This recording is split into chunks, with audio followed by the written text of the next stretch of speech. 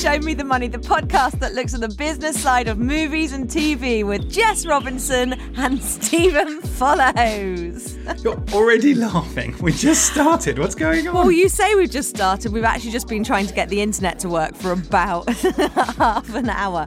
But everything's going to be all right. If you're hearing this, it was fine. Yeah, if you're hearing this, then great measures were taken to get you to hear this. So thank you, and please stay till the end. How are you, Stephen? I'm good, thank you. I'm. We're recording this a day early because I think you don't like it when I travel. You seem to get sort of all. I just get a bit jealous. And tomorrow I'm off to Cannes, so I thought we'd do this a day early. I know. Oh, so without further ado, we've got three great topics and another listener question. I'm very excited. So, firstly, the French visual effects industry is doing very well, apparently. Could you tell us more, please? It is indeed. And so this touches on a few things that we've been talking about in the past, because one of the main reasons is there's a tax credit that they introduced, and then they've been tweaking and improving, and you can see in the detail of what they're doing how they're using it to attract different kinds of productions, and it's being quite successful. So there's lots of people talking about there being a golden age of French visual effects. And so, which is interesting because visual effects arguably started in France, with Georges Méliès doing, The Man on the Moon. You know that the old black and white one that's got like a moon and sort of a rocket. And so it's like they've got a long tradition of that, but they've got this rebate, which I think I like the title of it. It's called Trip. So these productions are tripping, and they're on a trip because they're international productions. It stands for Tax Rebate for International Production. And initially, it was 20% of the amount they could spend, but of the production spend. Now it's gone up to 40% if they do a lot of the visual effects in France. So 40% of the money they spend. So if they spend, let's say, 100 million euros in France, they can get 40 million euros back from the French government, in theory. So that's pretty cool. Yeah, and there's lots of requirements to be eligible. Like it has to be. So there's a few issues in this that I love that sort of speak to how the industry is changing. One of them is it has to be a fiction film, but film is defined as feature film. It could be TV, web short, VR, short film, TV show. Like just there's one episode. Wow. Yeah, it's like a sequence they talk about. So that's kind of interesting. The BFI have done that in the UK. So the British Film Institute have retroactively defined film as almost anything that's on a screen. I don't think they're changing the meaning of the word. I think it's just that they're called the BFI, and they have responsibility for things like video games and high-end TV. And so rather than rename themselves or, the BFI TV, VFX, whatever, they just sort of go, well, when we say film, we mean everything you see with your eyes. I think that's where it's going. So that part's interesting, that it's like all kinds of, not just film.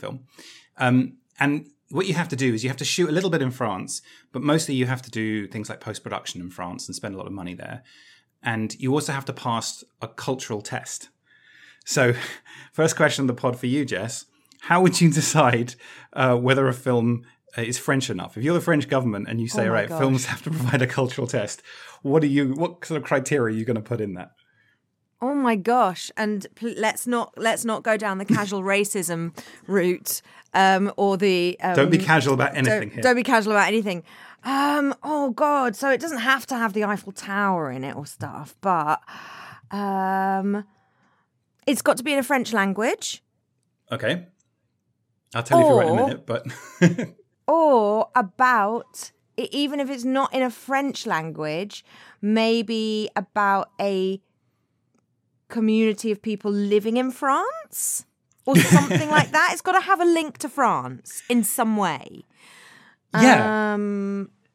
That's all I can think of, really, in a really, like, if we're really... Otherwise, how can it work? Yeah, so most of these places that have tax credits have some sort of cultural test, and it really shows how films are made, and it shows what the priorities of the country are. So the way it works is that there's a whole load of criteria where you get a different number of points. And what do points mean? Prizes! Tax credits for films. Oh. It was a good guess. So you need to get a minimum of 18 points. And so I'll give you some of the criteria because there's a few, but it's both on and off screen. So on screen, you get 4 points if a relative majority of the scenes take place in France. Okay. That's pretty good. Next criteria. At least 2 sets must be symbolic of France. Oh, so a restaurant? I don't know. Cheese shop? Not sure. But there's 3 points there. Now we move on. I'm cherry picking some of these because I think they're interesting. But next one is the characters. So this one you're going to like because this one gets increasingly strange. So at least one main. There's 1 point for this. At least one main character is French. Yeah. From a French-speaking country, or European country, or of a nationality that cannot be determined. Oh. So yes. So they want right. So a character. Yeah, so they want characters that are French or French speaking because that's cultural. But in the UK, in the EU, they can't really say, "Oh, we're going to prioritize French people over British," or well, actually not British, but like Belgian people or whatever. So they say European country. And then I haven't seen this. Maybe it's been added in this time since I've seen these in the past for other countries, but of a nationality that cannot be determined. So that's really interesting. That's like, or anyone really. Yeah, anyone who's basically not a European. So if you're clearly not a European, but obviously of this planet, so Buzz Lightyear is American, so that wouldn't work. But the aliens, presumably, they don't have a nationality, so that's good. You get points also for a plot that highlights French artistic heritage or period of French history. Lovely. Interestingly, I don't know. You get more points if the story or plot are adapted from an existing work. Nothing to do with French stuff, just existing work. That's interesting. Why? I think so. This is French taxpayers' money. Yeah. But it doesn't go to French films. So this is only for what they call international production. So if you actually have a French film, either entirely French or a French co-production, you can't apply for this. There's another scheme they can do. So this is trying to get international productions. And so I think for the format they have, they always ask for a cultural test. So they wrote one. But really, they kind of want everyone to pass it because the whole point of it is it's not really a cultural tax scheme. It's an industrial tax scheme. They're trying to get business. And there was a real brain drain of lots of VFX people leaving and going to other countries. And so they're trying to keep that and keep the work in. So they're creating a test that's so wide that I mean, you can't really fail it. And it's also skewed towards larger films. The bigger the film, the more likely it is it's an adaptation. Yeah. So yeah, and you get points for shooting in France and for the crew behind the camera, certain key crew being like French or European. Although it doesn't say, let me have a look. No, it doesn't say or of no nationality. So no, you do have to be European or French, which includes British as European, which is maybe a typo. I don't know. Yeah, it must be these days. Although we did very well in the Eurovision Song Contest. We did very, very well. And, did you watch it? I didn't. It's not my kind of thing. It's such a good song. Now we can carry on with the podcast. After we've paid all the licensing rights. Yes. Oh, shit. No, it was a parody, right? It was clearly off key, so it's a parody. We'll go it with wasn't that. Very different, yeah. So we've got this sort of increased rebate for international productions, going to France, shooting in France, but crucially doing visual effects in France. And then that has a knock-on effect that you get more effects houses opening there, and you also get an increased sort of internationalization of the VFX world because we can move files all over in the world. And really, it's a skill that everybody who goes in the industry has to learn because it's not something that's taught in traditional schools and things. So in theory, it could happen anywhere that someone's got a computer and can manipulate the images because they do it, one shot at a time. So you don't need a particularly souped up computer to do like one bit of rotoscoping where you cut a character out or whatever. So it's really international, and the productions are chasing wherever it's the cheapest place to shoot or they get the most money back. And so therefore the jobs go to different places and you can outsource things. And so we start to see companies owning like DNEG, they open places all over the world. So they can actually, when they have a production coming in, they have too much work, they can farm it out to their office in Mumbai or wherever else. And so, yeah, it's this increasing global network of visual effects companies and individuals. And so then the competition to attract that to your country is getting greater and greater. And at the moment, the French are winning. And at some point, either they will reduce or run out of that, or they'll change their mind on it, or someone else will offer a more attractive one, and then it'll flow somewhere else. And it'll flow pretty quickly because, as I said, it's easy to move files in one place or another. It's not like when we were talking before about the UK and needing more studio space. That's hard to build overnight. But visual effects, you can move people, and people can be trained all over the world. Yeah. And hopefully they have a strong internet, unlike ours. Yes. Well, Share files. it is kind of interesting when the pandemic started because basically no one could go into their office, and all these visual effects, all these movies had all these things, and so they started sending people home with computers. And so it's high security because you can imagine if any of this leaks. And I have some friends that work in visual effects, and they were like, it's just changed overnight. In the past, you weren't allowed to do anything outside the office. There's top security. Now people are carting off, whole workstations in their back of their car, and we're emailing each other like copies of the next, like a clip from, well, I'm not going to name any movies, but from a big movie and whatever. And it's so, it's kind of, even the internet, even if you just send it over on a pigeon on a little USB stick, the work can still be done. Yeah. It's amazing. Now, our next topic, summer tentpole season, what the hell is that, kicks off about now every year. A summer tentpole season is a bit triggering for me. That reminds me of a creepy guy at summer camp. What is summer tentpole season, please? I'm not being rude, Jess, but I knew you might think of it as something different. But I'll be honest, I thought you were going to go down the bake-off route with the big tent. So no, I was thinking of erection. I was thinking of erections of a tent. Yes, let's go with that. Let's go with that definitely. Yes, so it is tentpole season. So what is a tentpole? Okay. Should we move to Blockbuster? Is Blockbuster less triggering a word for you?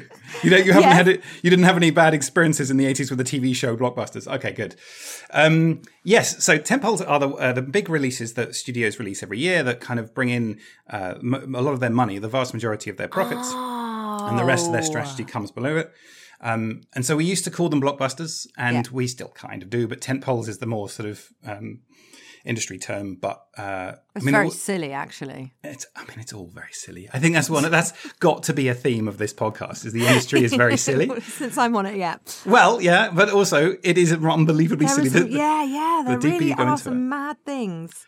Go on then, tell me all about it. Yeah, so blockbusters as we know them, I mean, the term itself came from the Second World War. I think blockbusters were like big bombs that destroyed whole blocks, and then people started referring to them in like movies, and so that was the term people used for a big movie, but it was a movie that did very well almost after the fact, like, oh, look at that did very well. Whereas what we started to see in this sort of late 70s and 80s was that it became more strategic, and the studios were like, okay, we're going to blitz this particular film. And so Jaws was the first sort of what we often call the first summer blockbuster. Because previously films also used to have platform releases in different cities. So you might open it in LA and New York, and then a couple of weeks later take it to another big city. And then internationally, as we've talked about before, might be a year or two later. You kind of, because they were all physical prints and there wasn't really piracy, you could kind of just, mosey around wherever you wanted to go. And local audiences, that was the only experience they had. And so you'd marketed locally. And then as it became a national, media and then also became global and social media and things like that, it makes sense to open everywhere all at once. Just no movie, then suddenly all the movie. And the same with the marketing, where you in the past, there used to be like teasing trailers and stuff way in advance and spending more money on marketing over a slow burn. Like the Godzilla trailer from the late 90s came out, was shot and released before they'd shot the film. And so... Yeah, and so, but now because of like the short window of news and people's attention span, and also how it is possible to condense all your money into like a couple of weeks and just be everywhere, most of this marketing happens in a few weeks before the release, and then the film's the number one film for 2 or 3 weeks, and then has a bit of a long tail where it's in theaters for a little longer, but ultimately it kind of goes bang, and it's there, and it grabs its money, and then it runs away like a thief in the night. So that's kind of what. So then, we started with Jaws in the 70s and Star Wars and then Indiana Jones, and then the studios got more into it. And in the 90s with Jurassic Park and Independence Day, Men in Black, all that stuff, they kind of worked out, okay, we'll go big and we'll try and do it as what they call a 4-quadrant film, which is they want men and women and old and young. So they want everyone to go and see it. And we obviously haven't had that the last couple of years, the last couple of summers, because the pandemic. And so now everyone's gearing up, and it sort of comes down to what some of these surveys call people's comfort level. So I don't know what you'd rate your comfort level right now as. 10. Out of? Comfort. 10 out of 10 comfort. Okay, I'm very snuggly. I'm wearing my pajamas. I've got a cup of tea. Yeah, I'd say this. I'm very comfortable. And based on what you were saying before, what is your comfort level about going to the cinema? How would you rate that? Now? Do I have to go now too? You don't have to go right now, but generally, like, this is what people are doing surveys about. Like, are people happy to go back to cinemas? Oh, I mean, in terms of, am I worried about COVID and all of that sort of stuff? No, I'm an 8. But in terms of, do I have to take my pajamas off and put my shoes on? I'm a 2. Fortunately, they don't ask surveys like that. Well, certainly they don't publish the results. I'm sure some people are asking. Don't make me put my shoes on. I don't think you'd be allowed on Every Man. I think you might be more of a View kind of girl. But yeah, so they've been doing these surveys constantly since the pandemic started to wane, or at least people's impression of the pandemic, of like how comfortable people are returning to cinemas. And that's obviously a big factor, because what they're going to have to do is spend a huge amount of money in the weeks leading up to a movie coming out, not quite knowing if people are going to go.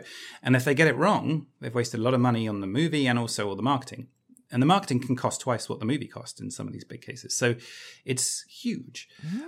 So they've been measuring people's comfort levels. And so actually that's gone up. So the last survey I read, which was about a week or so ago, 87% of people were comfortable returning to cinemas, which was up from like 65% in January. So people are getting more comfortable. And also, crucially, the most reluctant demographic, which is older people, which in this particular survey, you're going to like this, was 35 and older. What? Yep. What? Yep. The old people. So people who are 35 and older. I can say it louder if you need. No, but I'm very upset. I know. I'm very much in the demographic too. Don't worry. So their comfort is up to 83%, which is quite high. And so that's really important, because that was a growing audience. That's a big audience. And it's the one that was obviously most negatively affected by the pandemic. And also probably the most flexible, as in they've got other options. They're happy to do other things. They will happily sit and read a book, as old people like 36-year-olds do. But when it comes to kids and stuff like that, they're more gung-ho and things like that. I remember back then.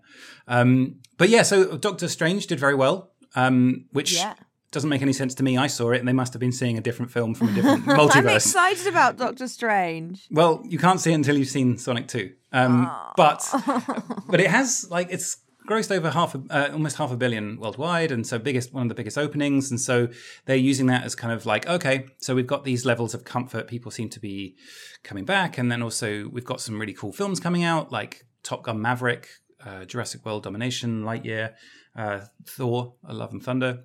Oh, so cool. They're all big tentpoles. But then there are smaller films as well, like Elvis is coming out. Yes, Elvis I'm looking forward to that. So that's not strictly a tentpole, but that is a movie they're going to spend a fortune on the marketing of it. So they'll probably spend $75 million worldwide, including there's a premiere at Cannes as well. So that will cost $1 million. So they're really starting to put a lot of money into this, and they're really starting to believe that, okay, everyone's back, right? So unless there's another strain, and marketing tends to lead to more comfort as well, because people will go because they, when you're being marketed the movie. So the industry is cautious, but they're kind of excited. And they're also, when they're excited, they put their money where their mouth is. And it seems like the signs are good, from Spider-Man last year, Doctor Strange this year. Hopefully we'll have some films that aren't from Marvel. But we'll see. But it's looking good. Wow. I'm excited. I'm excited to see what happens, and also very pleased that what we spoke about last week, that I won't have to wait too long to just watch it on the telly as well. Well, I still think stream it. I still think that's cheating, but whatever. Maybe we'll do a watch along. Yeah. Can we do a Show Me the Money watch along of Sonic 2 one day? You can. Certainly you can, Jess. You should enjoy it. Let me know how it goes. So you're off to Cannes this week. This is so exciting.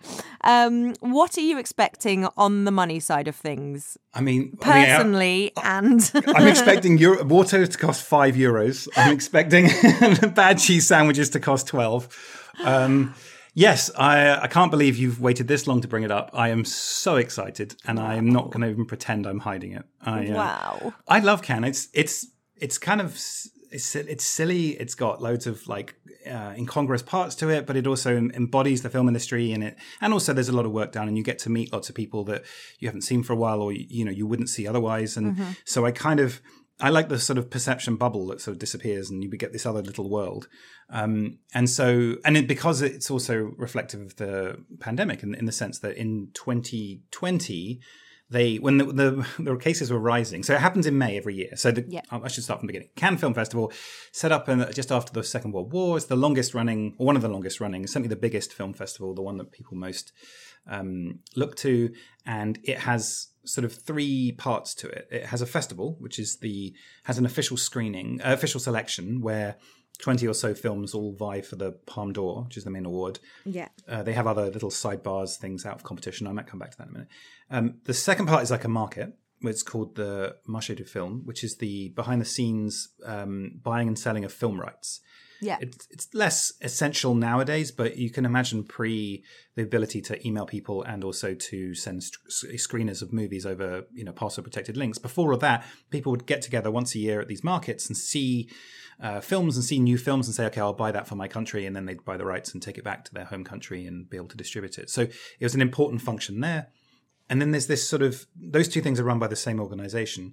But there's this third sort of loose collection of it's a party scene as well. There are yachts, there are premieres, and those things happen all around in this tiny little town. Mm-hmm. And so there's sort of art, business, and sort of party. And each of them happens at a slightly different time.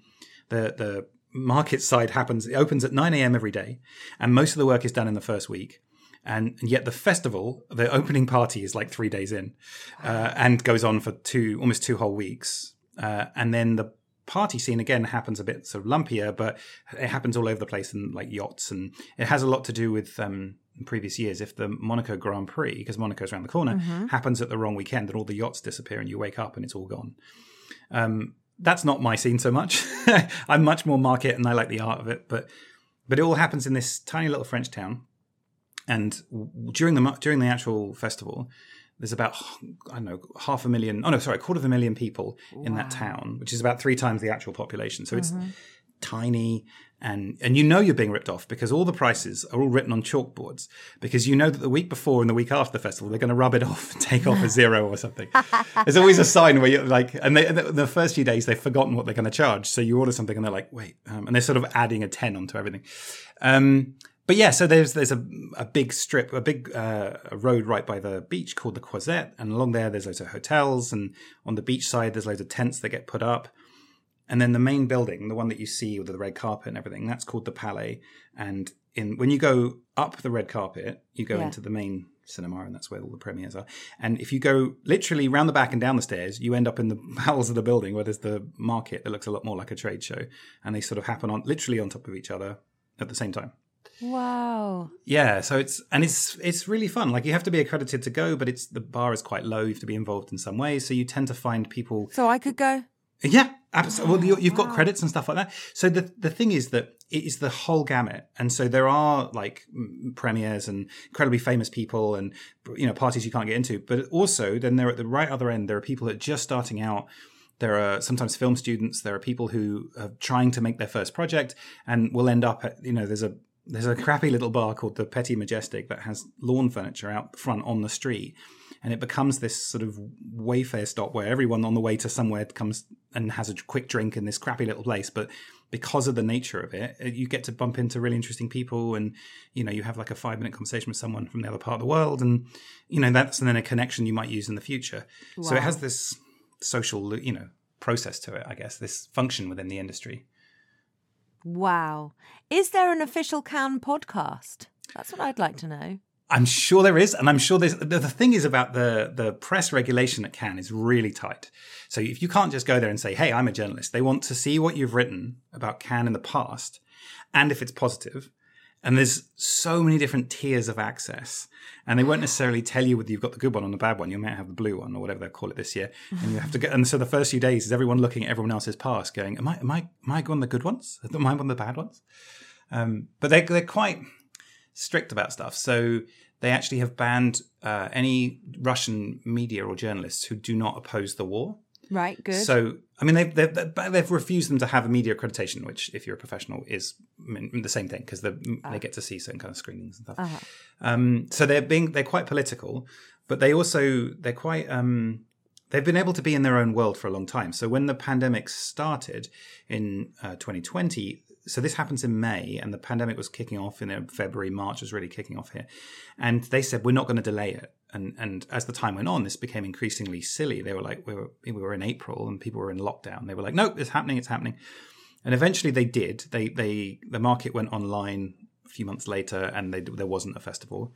Mm-hmm. And then last year they held one late. I think it was July. But they did all sorts of testing. When the form of testing they did was people had to spit into tubes constantly, and they were constantly checking. And it was half the people were online and half the people went physically, and it was this weird hybrid thing. And you can remember this time last year was still, summer last year was still kind of very COVID-y. Very scary. Yeah, definitely.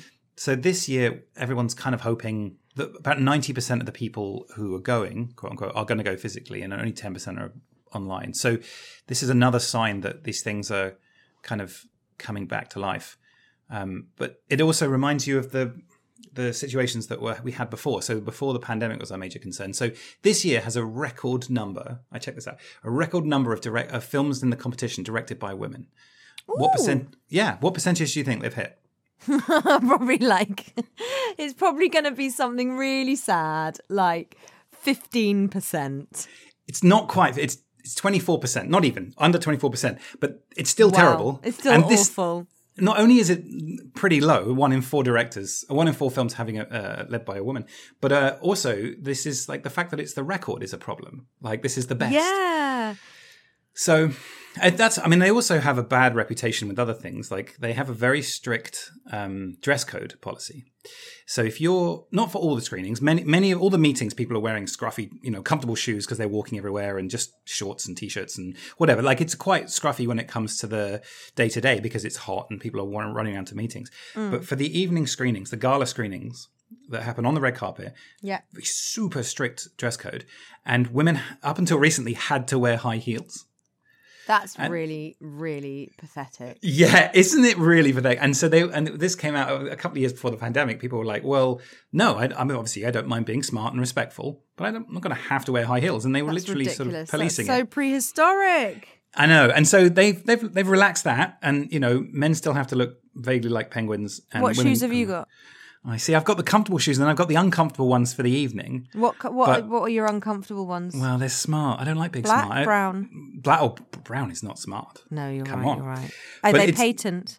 I don't know what that means, which means that I'm not like posh enough to know. super shiny. Oh yeah. Oh, not like a. Not are they nice? Are they a leather? Are they a brogue? Are they what have we got? Have they got a Cuban heel? Okay, if the readers could write in and tell me what these words mean, I'd really appreciate it. That I have black shoes. I've cleaned them and I'm going to bring them. Where are they from? Not Shoe Express. I can't remember. They might be from Clark's when I was a kid. I can't remember. They got Velcro. But I am going to one gala dinner where they keep emailing me, telling me I have to wear a tux. And I don't think it's personally aimed at me, but it must be that they kept emailing me saying business suits are not acceptable. And at some point I had to go, look, I get it, all right? I know that you need to keep reminding me. But there's a lot of that. So with the actual meetings, people are really informal. You might meet people for 8 minutes. You might say, I'll just meet you outside here, and you just stand and have a croissant. Or like it can be really informal. But for the party and the gala stuff, it's all status. Wow. And so people get very snooty about things. People are turned away. And it's a status thing. And there's a lot of that going on and a lot of posturing. And yeah, but it's the whole thing is very political. A lot of the films are French. How humiliating if you're turned away. Yeah. I mean, the thing about Cannes, I think it's a bit different now in the age of QR codes and with extra security and COVID. But the whole art of going to Cannes, especially when you were starting out in your career, was the art of the blag, of like how you'd convince like people you should be in, because they don't quite know. And the bouncers don't want to turn away someone who's famous. So one year when I was there with some friends, one of them was an actor, not a famous actor, but he looks like a star, carries himself great. So we were all wearing tuxes and we just thought, let's see what we can get into. So we just walked really confidently past all the lines into a load of parties. And it just worked every time. Wow. And the one time the bouncer looked like they were going to stop us, he just gave them this look like, don't you know who I am? And we got in. Wow. And so, yeah. And the other ones are things like, you stand. I don't. It won't work so much now anyway. But it used to work that you'd stand outside smoking for a while, and then just walk backwards in. Walk back in as if you'd just come out. And then Brilliant. my favourite one was a friend of mine who was doing some reporting for just a web TV show. This was like 10 years ago, and he had a microphone with a little box on it, and the box itself was a BBC one that he'd stuck other stuff on, and he took the stickers off for his web show, so it had BBC logo on it, and he would. It wasn't plugged in, but he talked into it, looked off into the far distance, and walked backwards in as if he was live. Absolutely amazing. Yeah, he said it kept working because then if anyone stops him, he's like, "I'm terribly sorry, has something funny." Anyway, as I was saying, and then he just walked into the parties. Oh, so good! Oh, just to brazen it out like that as well. I would love to be there with Show Me the Money this time next year in an official capacity and a very lovely dress. Well, I'm happy to support you going so long as you don't wear high heels and we try and get you kicked out of places. It would be my pleasure. We've got a listener question, which I love. This is from Ruben in Sydney. Yeah, we've got them all over the world. He says, I'm curious as to whether many movies have different versions containing localized content depending on the country of release. The same way a travelling stand-up might learn a few local references to tailor their opening jokes in a new location. This is such a brilliant question. Yeah, no, I love this. And so you as a travelling jobbing comedian, yeah. How much do you localise your content when you go on stage? I will probably talk about the local bar that I passed, and I'll say to the audience, I'll see you in there afterwards. I'll have a white wine with a straw. And I'll probably talk about the local services, give them a mark out of 10, This is gold. It is a fun thing to do. It's really funny to explore the town and talk about what you think of it and get the inside gossip. People really like that because you've made an effort. Yeah, exactly. And it feels like it's funny because it shouldn't make much difference, but it kind of does. And also, it feels nice to know that they're aware of where you are and they're thinking about you. And it's the same with movies where really, yeah, I mean, there's stuff that we don't realize it as much because obviously a comedian coming into a town that the person doesn't live in, we know that they've travelled there. But movies, even though we know like logically that they're like foreign productions, we still only see the version we see. And so we assume that version is the same everywhere. But actually studios spend a lot of time and money actually changing movies. So they do the obvious thing that people might assume that they do, which they do, is because of cultural or political sensitivities. So I think Doctor Strange was not shown in Saudi Arabia because there's one scene where someone is shown to have two mothers, even though they don't reference it. Yes. And so they were like, cut that out. And Disney were like, no.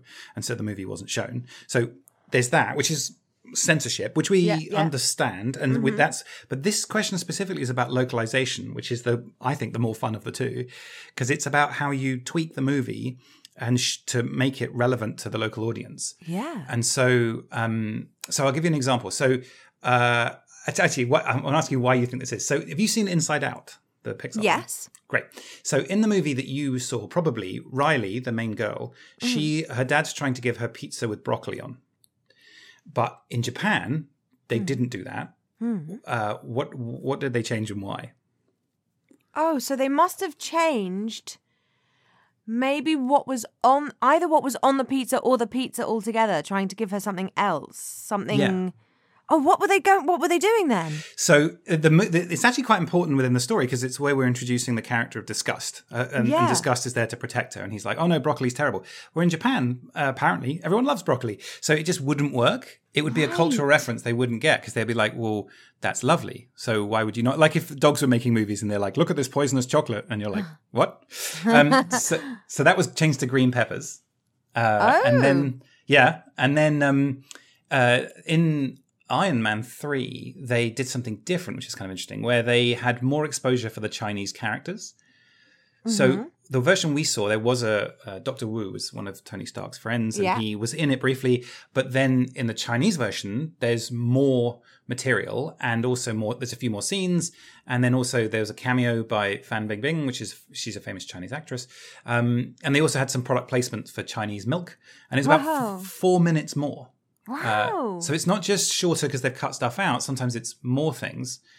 Although when I was looking at things cut out, apparently The Wolf of Wall Street was shown in the United Arab Emirates, the UAE, but they cut out some of the worst content, and they cut out about 45 minutes. And so audiences said it made no sense, which is fair. But actually, it's all sorts of things they changed. So Die Hard, the terrorists who are not terrorists, but let's use the word terrorist, were German for most of the world, but they were actually English, or IRA. They had English names, and they were sort of thought to be from the IRA in Germany.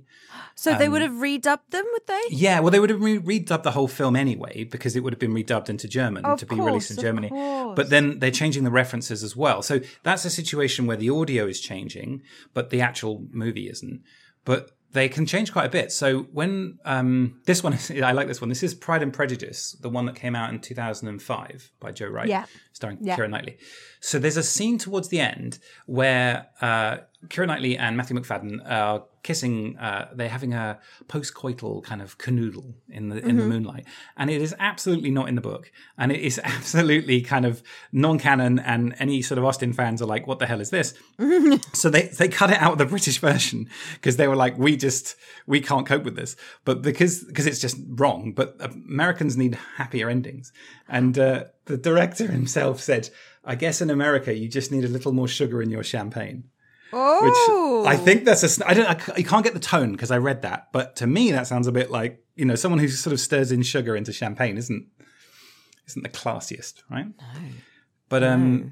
But yeah, so sometimes it's the movie and things like that. But the last one, which I thought was pretty cool, was that Lincoln. So in America, it just begins with the Gettysburg Address, but in the Japanese version, there is a minute-long piece to camera by Steven Spielberg, who directed it. He's just giving a lecture about it. So they've got some context. Yeah, it's just so he sits down for a minute or two and says, "Let me tell you about the American Civil War." And so it makes sense, but it's like I thought this was going to be mostly about animations, because it happens a lot in animation because it's easier to replace characters and things. But actually no, it's like I said, it's the cutting out whole scenes sometimes, and also in this case starting with like a mini documentary. Amazing. So yeah, localization happens a huge amount. Brilliant question, Ruben. I love you, whoever you are. That's the highest praise you can get for a reader question in a podcast. Yeah, man. That was really, really interesting. I loved that. And so next time we are doing our little podcast recording, will you be actually in Cannes? No, I'll be back. I'll be sunburnt and full of ice cream and croissants and exhausted. But no, I'm going there for just under a week. And the whole thing lasts for like almost 2 weeks, but almost everyone goes to the opening weekend. So the second weekend that's technically there is kind of empty. So all of this madness is going to happen between now and the next pod. Oh, my God. I will come back with stories. I will come back with the label from my shoes, and I'll tell you everything you need to know about them, because for some reason it's important, which I don't understand, but fine, let's go with that. Can you do a video diary? Absolutely not. No way on earth. Okay, well, can you do a little audio diary, voice clips, and then we'll play them in? All right, I'll find some audio clips, and I will take a photo of me in a tux, because I have to do that anyway for my mum, who doesn't believe I own a tux. And so I will give you the most reluctant Cannes experience from someone who doesn't do the party scene, but I will do some audio clips, and maybe it's the beach, maybe it's the hubbub. And maybe I'll illegally record some movies and get thrown out for you, just for you, Jess, just so you're there in spirit. Wait, I can't wait. Oh, thank you all for listening, and thank you for sending your brilliant questions in. If you like Show Me the Money, please give it a follow on your podcast app and leave us a lovely 5-star review, please.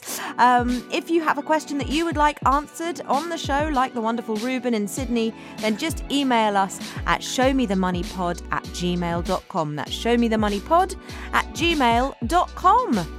Thank you. And goodbye. Bye.